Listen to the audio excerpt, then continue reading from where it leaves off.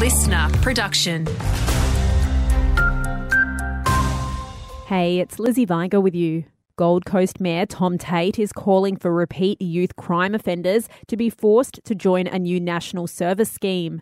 Mayor Tate said it was time for the federal government to step in and bring back mandatory army service to curb the issue.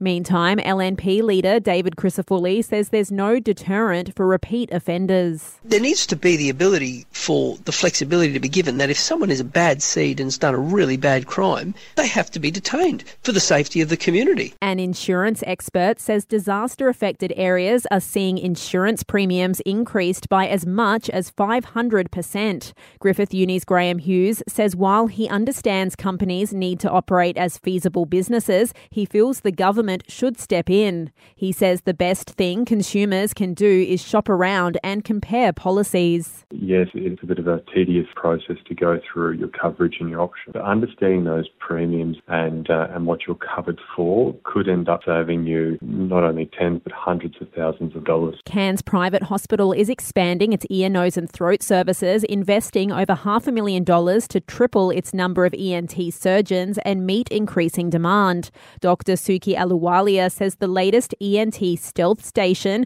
will ensure precise surgical tracking, offering greater accuracy in complex sinus cases. And lack of oxygen could have caused a fatal plane crash in outback Queensland, according to a preliminary report. Our reporter Rod McLeod has the details. A pilot and two camera operators took off from Toowoomba in early November last year to photograph fire zones north of Mount Isa when their plane crashed near Cloncurry. The Australian Transport Safety Bureau report suggests the pilot was having communication difficulties, including slowed speech.